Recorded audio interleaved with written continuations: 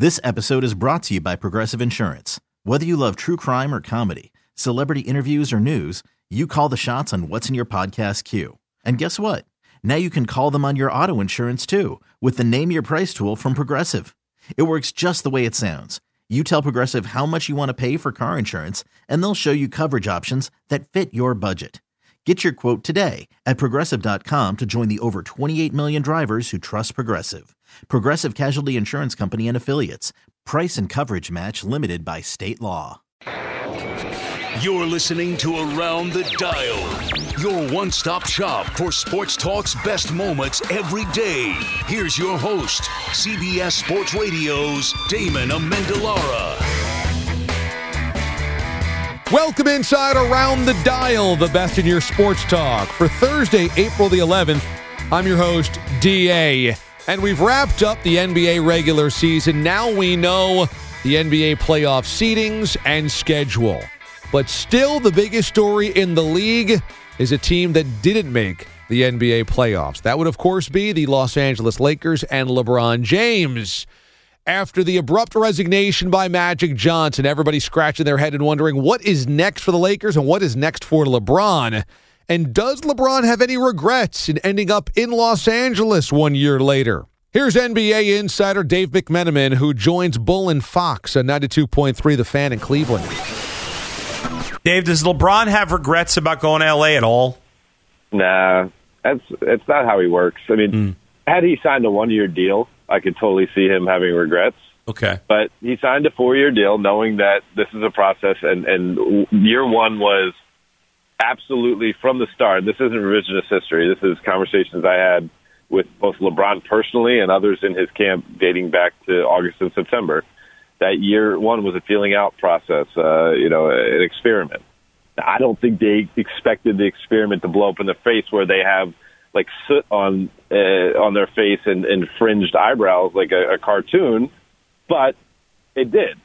And so it can't be a regret because he knew he was going into this with 4 years. And so, if year 2 and year 3 go awry, then perhaps regret seeps in. But year one, this is part of the process they anticipated. Last thing, Dave, your best guess. Do the Warriors break up after this year? Is Durant gone? Is whoever? I don't know. Do they get blown up to some degree this offseason? I believe so. But I'll say this. If they win a three-peat, and I know a lot of people have been saying, oh, my gosh, Kevin Durant opened up a business in Manhattan, and there's cap space for the Knicks, there's cap space for the Nets, et cetera, et cetera. Will he walk away from a three-peat and potentially, back-to-back-to-back finals MVPs? That's really easier said than done. And so there's going to be a gut-check moment if that happens, and I'm not convinced that he's already decided come April 10th or whatever it is that he's definitely leaving the Golden State Warriors. What's next for the Lakers here, right? They're probably going to hire a new coach. Who's the favorite? Is it Ty Lue? And can they put in a good enough a roster around LeBron for them to be much better next year? I'm not totally sure they're going to end up moving on from Luke. Okay. I think this is a big time reevaluation period. It really all depends on if they keep Rob Pelinka and who they hire for their head of basketball operations. If they can go out and get perhaps the brightest young general manager out there with ties to Southern California, who was a basketball player at UCLA, in Bob Myers. Of course, Bob Myers has a great relationship with Luke because he was his coach in the interim basis when Steve Kerr was out with back injuries. And, if somehow they can pull off that coup and pry the back-to-back championship winning general manager for the Golden State Warriors, well, then now you have a connection between ownership, front office, and coaching staff, which he's been lacking. At that point, I think you'd probably have to root out Rob Pelinka, then he's the odd man out. And then you got to find another general manager or someone of that type to join into the mix. But it's all about which card gets played first. And even beyond what LeBron has told people, I've got to imagine internally, even if he didn't want to give off the vibe of panic, he doesn't regret going to Los Angeles because he made the decision to go to the Lakers not based on basketball. It was based on entertainment, post-career businesses, his brand. And with that, if it doesn't matter what they do on the floor, wins, losses, then right now it doesn't matter who's the GM or who's the president. Yes, it was an ugly season in Los Angeles, but he went there for everything but the basketball. The NBA postseason begins this weekend, and high expectations in Philadelphia for the 76ers. They end up as the 3 seed, and they will open against the Brooklyn Nets, the 6 seed. But will they open against Brooklyn without their best player? Joel Embiid is a force to be reckoned with when healthy. But general manager Elton Brand is casting some doubt on whether he will be healthy. Is there cause for concern in Philly? Here's Joe DeCamara and John Ritchie on WIP Sports Radio in Philadelphia. So, yes, if it takes a terrible turn and it's much, much worse for game one, maybe they say, hey, you know what? He's going to be more of a hindrance out there. He's not moving around the way we need him to move around. So, yes, that's probably the contingency that Elton Brand was thinking of when he said it's possible. When asked, wait, so it's possible he won't play? Yeah. This is getting blown out of proportion. I disagree with you on that. It's tendinitis. Too. Strong understand. Totally I think both disagree. you guys are out of your minds. Oh my goodness! Any injury with Joel Embiid, in my mind, is worrisome. He's a 7'2" guy who we didn't even know if he was ever going to play a game. We used to do shows on this show and said, "Will Joel Embiid ever play a game in the NBA?" Calm down, please. No, I won't calm down because this is a big deal. And he's got tendinitis. No, but see, here's the other thing. He will play. You don't know. Yeah, we do know because he played through it. Wait, how do you know that, John? He has how do you it. Know? We don't know for sure. We know that he played with this quote injury.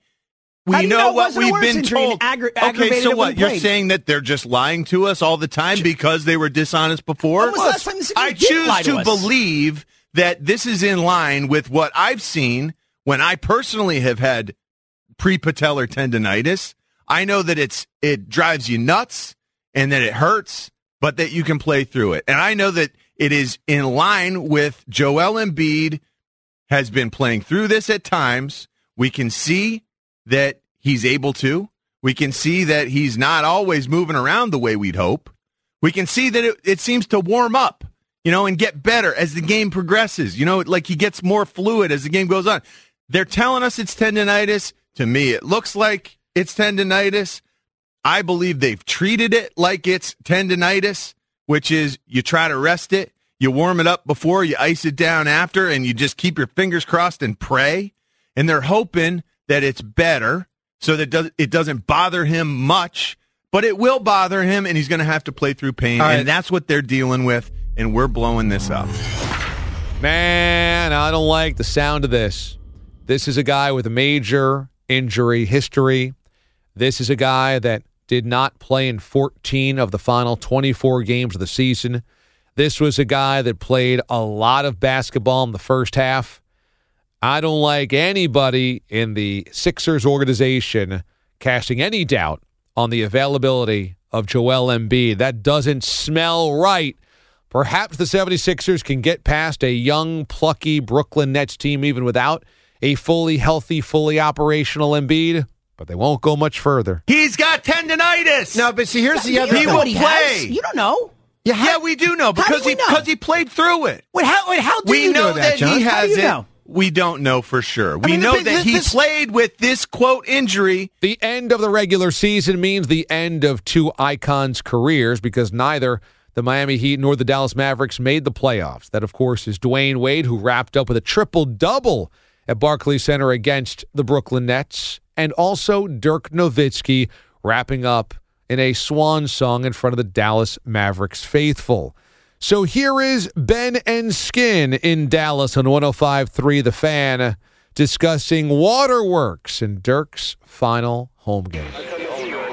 I was pretty confident he was going to retire, but I was very surprised he announced it but I almost took that as like a gift to all the fans in a lot of ways, right? Like, it was just like, hey, y'all are all here, we're celebrating. And just the way he said it was like such a Dirk way to say those kinds of things. As you probably guessed by now, this is my last home game. It was just such a beautiful moment. I know you guys were all crying all over each other, I would imagine. Yeah, dude, the waterworks were flowing. Did you guys cry on the broadcast? Man, I never did. The only time that I cried, or not cried, but like got choked up was when he got choked up when Brad Townsend made him cry because Brad Townsend's such a jerk. Yeah. Well, he really wasn't being a jerk. He was just sharing how great he's been with like helping kids at hospitals. No, he was bragging. Hey, man, I'm going to make Dirk cry. Watch this. But that was pretty incredible. That was probably the moment that got me, but it was like I definitely got choked up a few times during that ceremony. Just the heaviness of it all. Not like sad heaviness, but just like I always make fun of the funny line in Spinal Tap when they're standing there looking at Elvis's grave, and Nigel goes, "Too much bloody perspective." Right. To like have those 5 guys that Dirk all, those were his heroes. They're busy guys, and they have no I mean, Detlef has an attachment to this franchise, but not really. His only real attachment was, wait, did we draft him ahead of Karl Malone? So anyway, so those guys all drop what they're doing to come in, and it's like this thing where they respect and admire him as much as he respected and admired them growing up. So, like, I think the thing I would ask all the listeners is go back to when you're in your teens and go, hey, man, when your greatest achievement is over, the 5 people that you worshipped when you were a teenager are all going to be there to tell you how much they love you. That's incredible, dude. That is awesome. Really, really incredible and mind-blowing. And how great, and also like the reverence that those guys have for one another. One of my favorite moments was when Sean Kemp, who's dressed like Chris Tucker, they hand the mic to Larry Bird, and they go, Larry Bird, and Sean Kemp throws a number 1 in the air, right? Like Sean Kemp is excited to be standing next to Larry Bird honoring Dirk. And then, like, when you take all that in, you're going, oh, my God. And Ben, you know how much I admire Derek Harper. Mm-hmm. So I'm standing next to Harp, and as these moments are going down and the whole thing is going down, Harp's not, like, emotional, like crying or anything, but he's just overwhelmed by all of it, too. And when they handed the mic to Larry Bird, Harp just goes, man, Larry Blanken legend. Like, he's in awe, right? Right. And he played against him. So it's just like that whole thing where, like, here's all these elite guys just all admiring Dirk. And I just can't imagine. And right. Dirk had so many funny lines about it, too, right? Yeah. Both Wade and Dirk have been amazing ambassadors for the sport. Just amazing people in general to dedicate their life to basketball, but also to causes off the floor, just generally being pretty decent human beings. But isn't it kind of perfectly Dirk that he has to share the spotlight of retiring with a guy that's more decorated than him?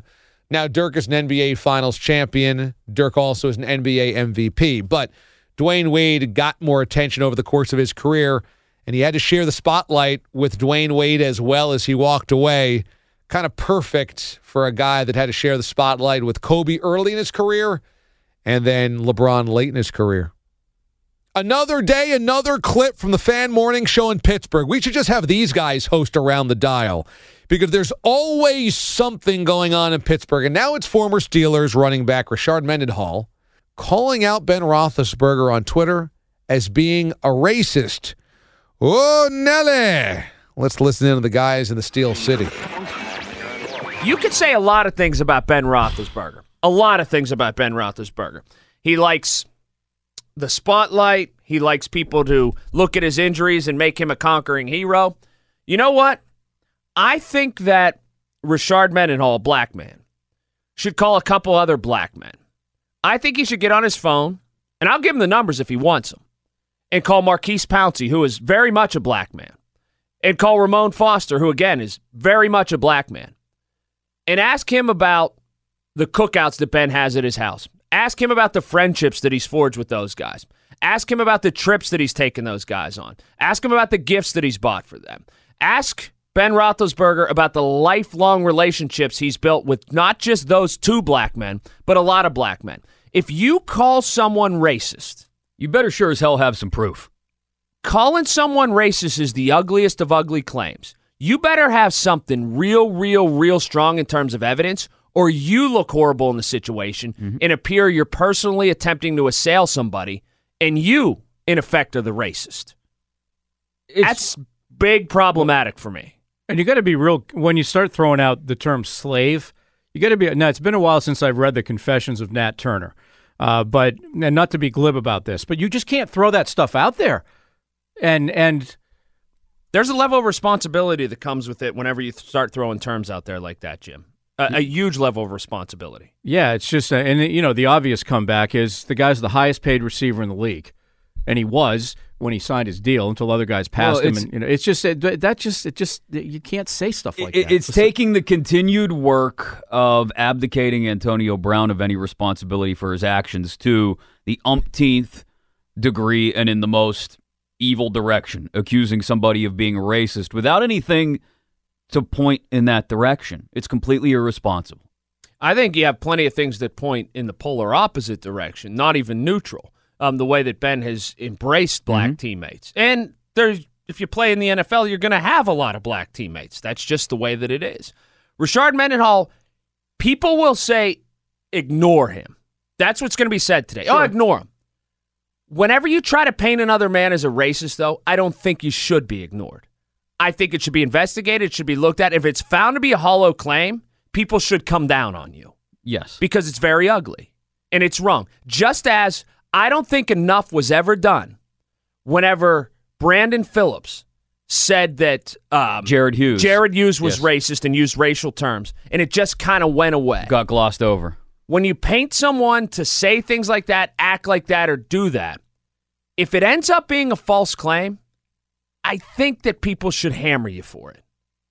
And if it's false in this regard, Rashard Mendenhall shouldn't just be ignored. People should hammer this dude. Whether it's true or not, and I don't know how we would really truly figure out what is in Ben Roethlisberger's heart, what we're finding out is there's a lot of players who have resented perhaps the entitlement and the positioning of Ben Roethlisberger inside that organization. And we talked about this plenty of times earlier in the year, right here on Around the Dial, listening to Kevin Colbert, the general manager, saying that Ben Roethlisberger is the only adult amongst a locker room full of 53 other kids. That's just such a bad look and such a bad way to describe the dynamic inside your locker room. And so I think much of this, probably, whether it's frustrations by Antonio Brown, frustrations about Le'Veon Bell, frustrations from Rashard Mendenhall, there's got to be frustrations just simply bubbling about from players that see Roethlisberger as untouchable.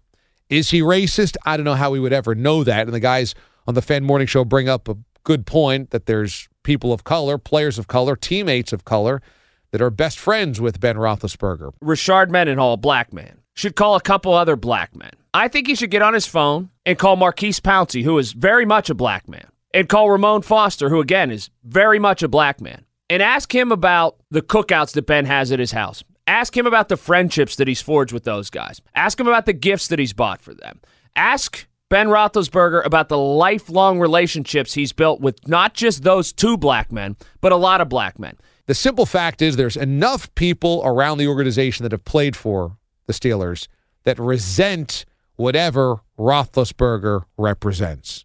The NFL draft is just 2 weeks away, and everybody always focuses on one position, the quarterback. And there's probably going to be a quarterback taken number 1 overall, that, of course, being Oklahoma's Kyler Murray. There are some that really love Ohio State's Dwayne Haskins as well. And so, does this quarterback class have star power? Because we've heard that it's pretty shallow. Here's Daniel Jeremiah from the NFL Network on Sports Radio 610 in Houston and the Triple Threat. Whether it's the Giants, the Redskins, the Dolphins, even the Raiders or the Cardinals, at least a handful of teams are being mentioned as being motivated by this quarterback class. Would you be if you were them? You know, I don't think it's a great group. Kyler Murray is unique just because he is very, very talented, and I think you're going to have to kind of commit to doing some things that he's comfortable with. But you've got Arizona picking there that seems like the perfect match for him with an offense he's been in his whole life. So I think he's got a chance to be successful there with them. And then after that, I think there's good players, but there's holes in all of them. When you've got Haskins and Murray, 1-year guys. Daniel Jones didn't have anything around him at Duke. The numbers aren't great. A little inconsistent at the Senior Bowl, but great makeup, all that. Drew Lock has got a huge arm, but his footwork can kind of be a little bit all over the place. So I like last year's group better, but I do think, as we see it every year, I think we're going to have 4 go. I wouldn't be surprised if we have 4 go in the top 15.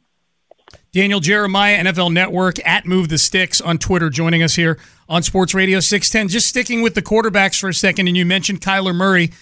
I think everybody thinks he's going to go number 1. If this winds up being some sort of elaborate smokescreen for the Cardinals and he doesn't go number 1, where do you see Kyler Murray going? I would guess 4 would be the landing spot there with the Raiders. I think that would be too enticing for Gruden to pass up. If it wasn't the Raiders, I think you would see either the Dolphins or the Redskins try and move to try and go get him. It would make some sense there. I was told the Dolphins were more than likely going to wait till next year to address the quarterback position, but that they really liked Murray.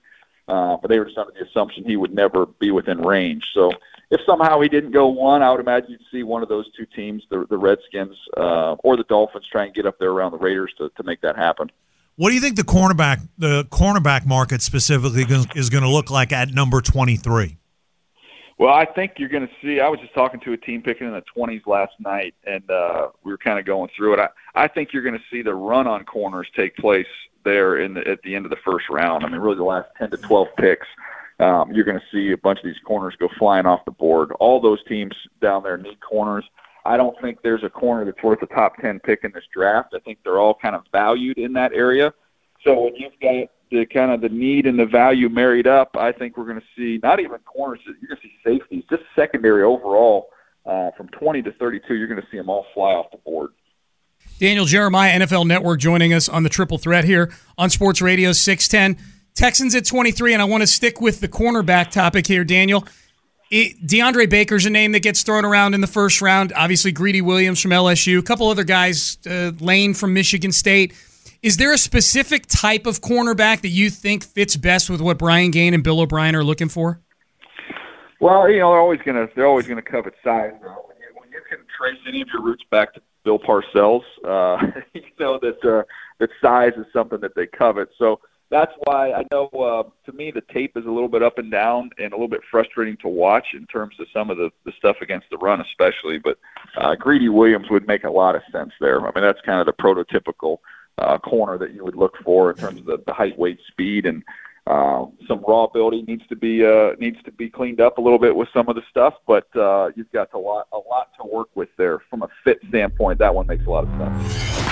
It's a big-time risk to draft Kyler Murray number 1 overall. Let's face it. It really is. It's a big-time risk because not only is he short in stature, but he's also coming from a spread offense that doesn't have a lot of familiarity in NFL circles. There are some spread concepts, but not full offenses. Maybe Cliff Kingsbury can do this, but maybe not. I think this is going to end up being a very bad NFL quarterback draft class when all is said and done. Maybe one guy makes it, but I don't think many will. And finally, it's Masters Week as things open up in Augusta. And let's listen in to a guy that's covered golf for a long time. Jimmy Roberts joins 97.3 The Fan in San Diego. And Dan Sileo, can Rory McIlroy win this year's Masters? His last major win was now 5 years ago in 2014. He's playing pretty well. I mean, he's played 8 events on tour this year. He's 6th or better 6 times, including a win at the Players. He hits it a mile. I think we talked to Rory. We all got together and talked to Rory yesterday at his press conference. The thing that strikes me most about him is where he is in terms of his approach to the game and to life. He's into meditation. He's very thoughtful. And I think he's in a really, really good mind space right now. He's fun to watch. Of course, all he needs to do is win this tournament one year, and he wins the career Grand Slam, and there are only a handful of people who've ever done that. So, he's going to be a lot of fun to watch. He's playing with Ricky Fowler and Cameron Smith tomorrow? Let's see. He's playing with Ricky Fowler tomorrow, and that should be a lot of fun. I think Fowler is a guy, he finished second last year, but I think he's a guy to watch here. I think McIlroy, Fowler, I think Woods, if he can kind of sort out his putting. I don't think there'd be any reason why Dustin Johnson wouldn't be somebody to look at, and Justin Rose. A lot of good names on that list, but obviously when Roberts mentions the name Woods, that's what everybody wants to talk about. Can Tiger finally put that win in a major back in his back pocket for the first time in a long time? All eyes will be on Tiger and Augusta this weekend as the Masters is in full swing. That'll do it for the Best in Your Sports Talk for Thursday, April the 11th. We'll see you tomorrow, everyone. Thanks for listening to Around the Dial. Subscribe now for the best daily recap in sports talk on radio.com or the radio.com app.